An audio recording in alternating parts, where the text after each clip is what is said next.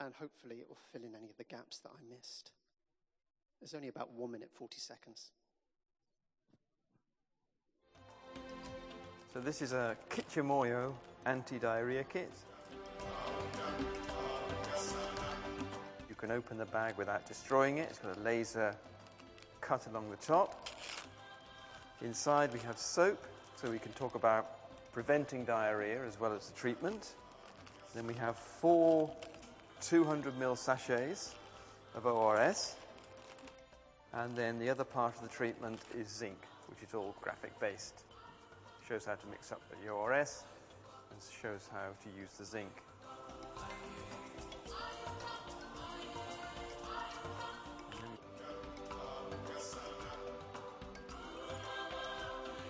Diarrhea is a bit of a neglected disease. I call it the white elephant of child health because it's the second biggest killer of children under 5, and yet it is so simple to treat. And by packaging it in this way, making the components easy to use, we got treatment rates up from less than 1% to 45% in our trial areas. We're very grateful to Amcor because you're actually donating the first 870,000 to us, which is a great boost to the whole project. We have created something that people want. We haven't sought to put something together that we think people need.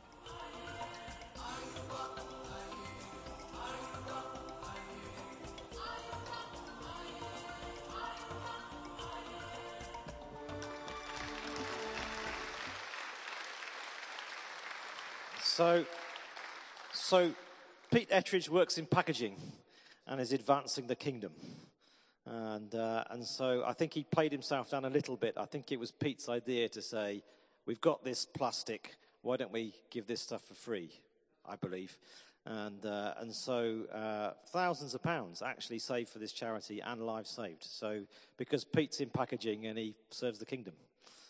So Susan, come on, let's welcome Susan.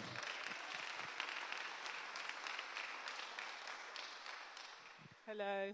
I haven't got a flashy patch of whatever it is, although it's great. Obviously, I'm married to Pete. I'm Susan Ettridge. And yeah, we moved to Worcester 14 years ago. Prior to that, I was a primary school teacher, but I gave up work when I had Joshua, who was going to be 16 this year, and haven't worked since, apart from a year ago, I was approached by somebody to do some mentoring in schools. And that was to work with children who are at risk of exclusion.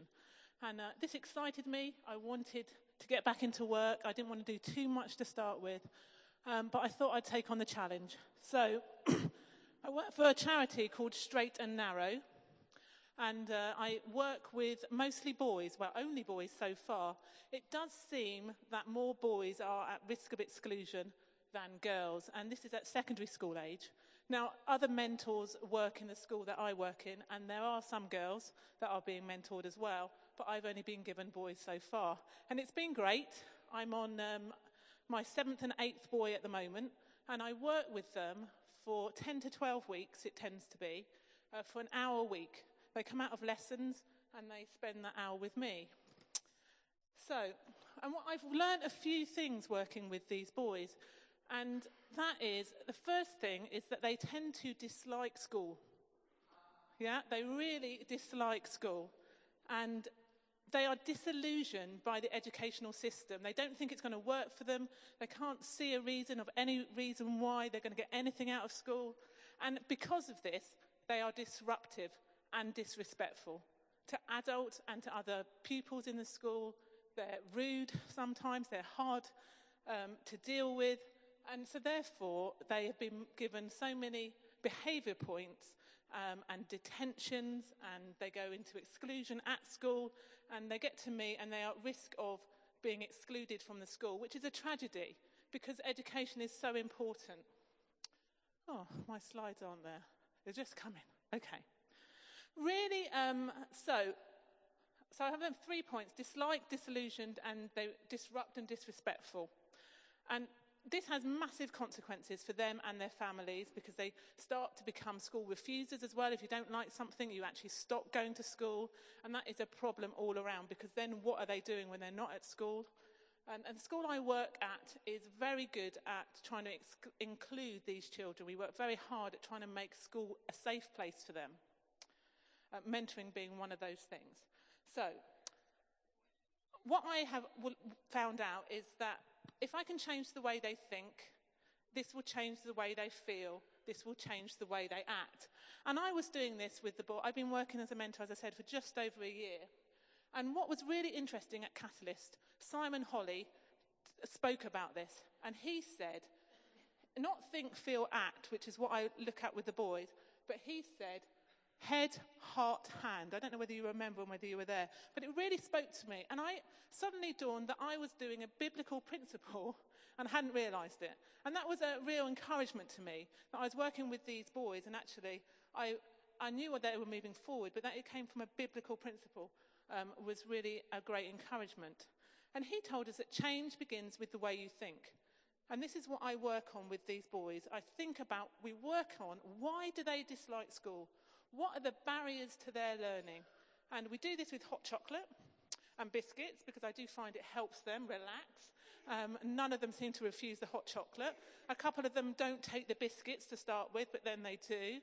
And we talk about loads of things, and it's amazing how these boys open up in these sessions.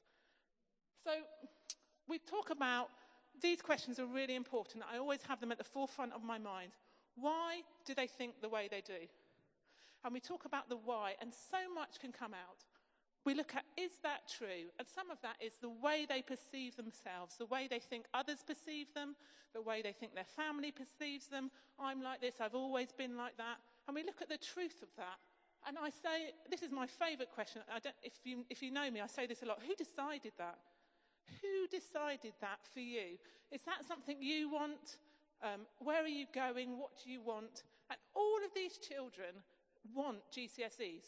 They really want them. And because we look at this, it changes the way they think, because they want something out of school. And I normally find that if I talk to them about what do you want out of school, school doesn't have to be done to you. You can get something out of the education system that you want, because you want to go and be a mechanic. You want to be a lawyer. So, I'm getting a bit nervous. Okay, so, thank you, doing fine. So we do this, and the light bulb moment for these boys is, oh my goodness, I can make this school work for me. And suddenly, because they've changed their thinking, their heart reaction to that is that they feel more positive about school, they start to turn up more, and they start to behave differently. And it has been amazing, the transformation that we've seen in these boys. And it's been a real joy for me to work with them, and a privilege. One of the other things we look at is I encourage them. I don't make them. We make some cards, and it says my choice and I choose. And I encourage them to put them in their blazer, because it's their choice every day about their own education and what they're going to get out of it. They have to choose how they're going to behave in that lesson, and it's a choice. And we talk about choice, and it's nothing to do with their parents. It's nothing to do with me. It's nothing to do with the teachers. They have to choose how to behave. And they carry these cards around, and it's a secret between them and me.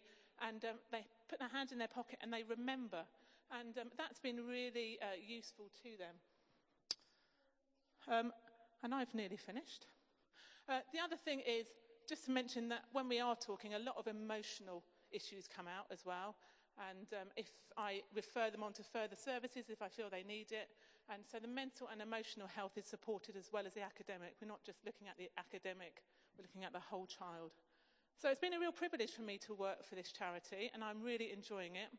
But I would just say that Simon Holly also said Jesus changed the world by asking questions. And I think if we ask the right questions to anybody, we can really help them transform their thinking. And that's what I'm doing with these boys.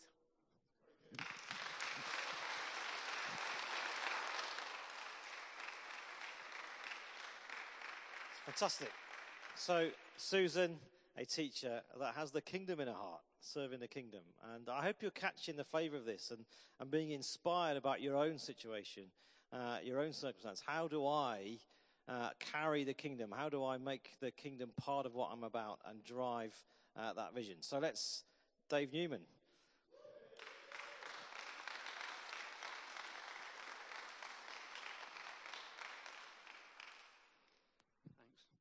Right, I'm sorry, I'm not as clever as these guys. I don't have any shabazz or clever stuff, but I can probably, same as several of you maybe, I can identify with like some of the boys Susan talked about, and like for my part, that was probably me, way back at some point, disillusioned, disengaged, and so growing up, I lost several years down to that until moving to, sort of fast forward a bit, to Birmingham in my early 20s.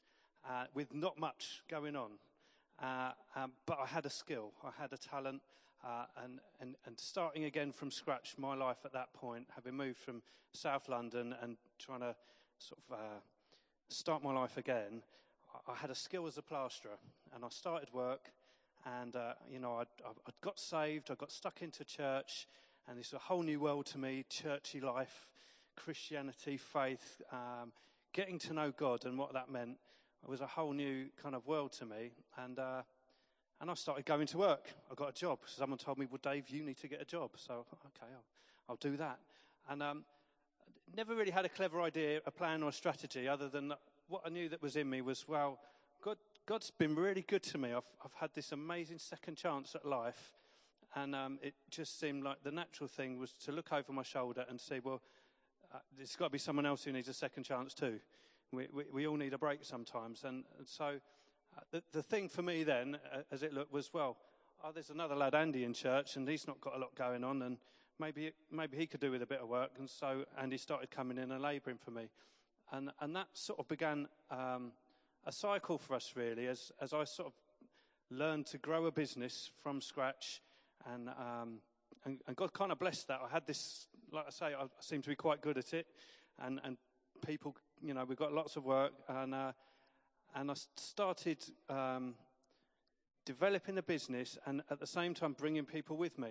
That's all I could think of to do, really, was how to develop apprentices. And so the estate we lived on, I'm going to try and encapsulate this, really. I mean, because like I say, it wasn't clever, and there were bundles of mistakes made along the way, and just I look back and think, thankfully, the grace of God is so much bigger and better than the sum of our mistakes, isn't it? And but that little germ of an idea that was just, well, someone who can come with me, kind of grew, really, and until when we moved here. And I looked back over my shoulder, and I could see four young lads on the estate we lived at who now to this day would say, like, plastering is their trade. Like, they were young lads at school, much like the kid Susan was talking about, who were not doing school. Couldn't see any point in it. But I'd had an opportunity for something. And like I say, to this day, they say, this is what I do. This is part of who I am. And providing for their own families. I was speaking to one lad just this week who I remember him as the little kid causing trouble up the road with his twin brother. And, right pair of monkeys. But now he's got a missus, and he's buying a house. And, and this is his job. And he's standing up straight and probably still a bit of a boy, but that's okay. Do you know what I mean? And I just kind of think, wow, the grace of God has just enabled that from that one little talent that I had and put to good use. Well, like, he's been able to pick that up and move on and not be the lad who's got into too much trouble and wasted too many years in jail. And all of that is gone a completely different road. Just the incredible thing, really, I think, like in moving here, and again, that was a whole new start for us and our family, and just coming here, come to this church, and being believed in and encouraged. Jim, Richard, and friends like Alex. Alex came and joined us, started working with us, and the dream kind of grew a bit bigger, and we carried on, sort of picking up some people, trying to provide opportunities. That sort of became the DNA of who we were, like as a small business, trying to grow, trying to provide excellence with honesty, serve our customers well, but also at the same time, a bit like Pete said, it's like, yeah, but the kingdom of God says there's place for the poor here, and how do we open doors and provide opportunity for people who might not get it otherwise? And over the years, sort of like 8-9 years we've been here now, I kind of look at all the input we've had across our team of people. Like, so Nev's just been outstanding support to me. Dan, wherever you are, Dan, like faithful, hard-working Dan. There's people in this room who've come and joined us. There are others not here as well. So on a working day now, on average, it varies. It's probably around 15 people each day coming to work, doing work under a Kingsway Build banner. And I kind of pinched myself because, yeah, okay, we're just a small building firm, but I know that along the way there's something of, as we've kind of, I've done my best to try and steward well the little bit that God's given us, and He's grown it a bit, like I say, beyond the sum of my mistakes. It's enabled us to not just to one-on-one sort of do the mentoring at work and take people in and give them opportunity, but actually we've been able to resource kind of pioneering stuff well beyond ourselves now. Like Nadeem, who was here last week, we've been supporting him for a couple of years now out in Pakistan. There's stuff in Turkey, there's stuff in Swansea, there's stuff here, there's Good Soil. There's a number of things now which we think out of the resources that we've been able to generate as a business, as we've done the little bit that we know how to do, it's been able to spread that much further than just us. And I just think, well, for me, that's the kingdom of God. It's growing just from that little bit of faith, a little bit of encouragement, and to try to do your best with the skill that I've got. I could plaster, and had a little bit of an idea, but God's managed to grow that and give us good people in order to bless other people too. So I guess my encouragement really is just like every single one of us, we've all got stuff in our hands. We've all got a talent to invest. And God can grow that well beyond our imagination sometimes. So go for it, yeah.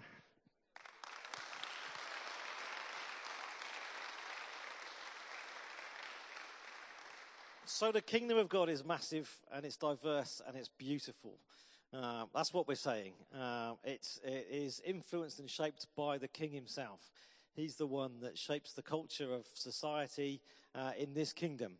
And I want you to be encouraged that wherever you find yourself, whatever you're doing, that there are opportunities for you to serve the kingdom. Whether you're at school, at college, whether you're working, whatever you're doing, there will be opportunities to serve the kingdom. Pete makes packaging.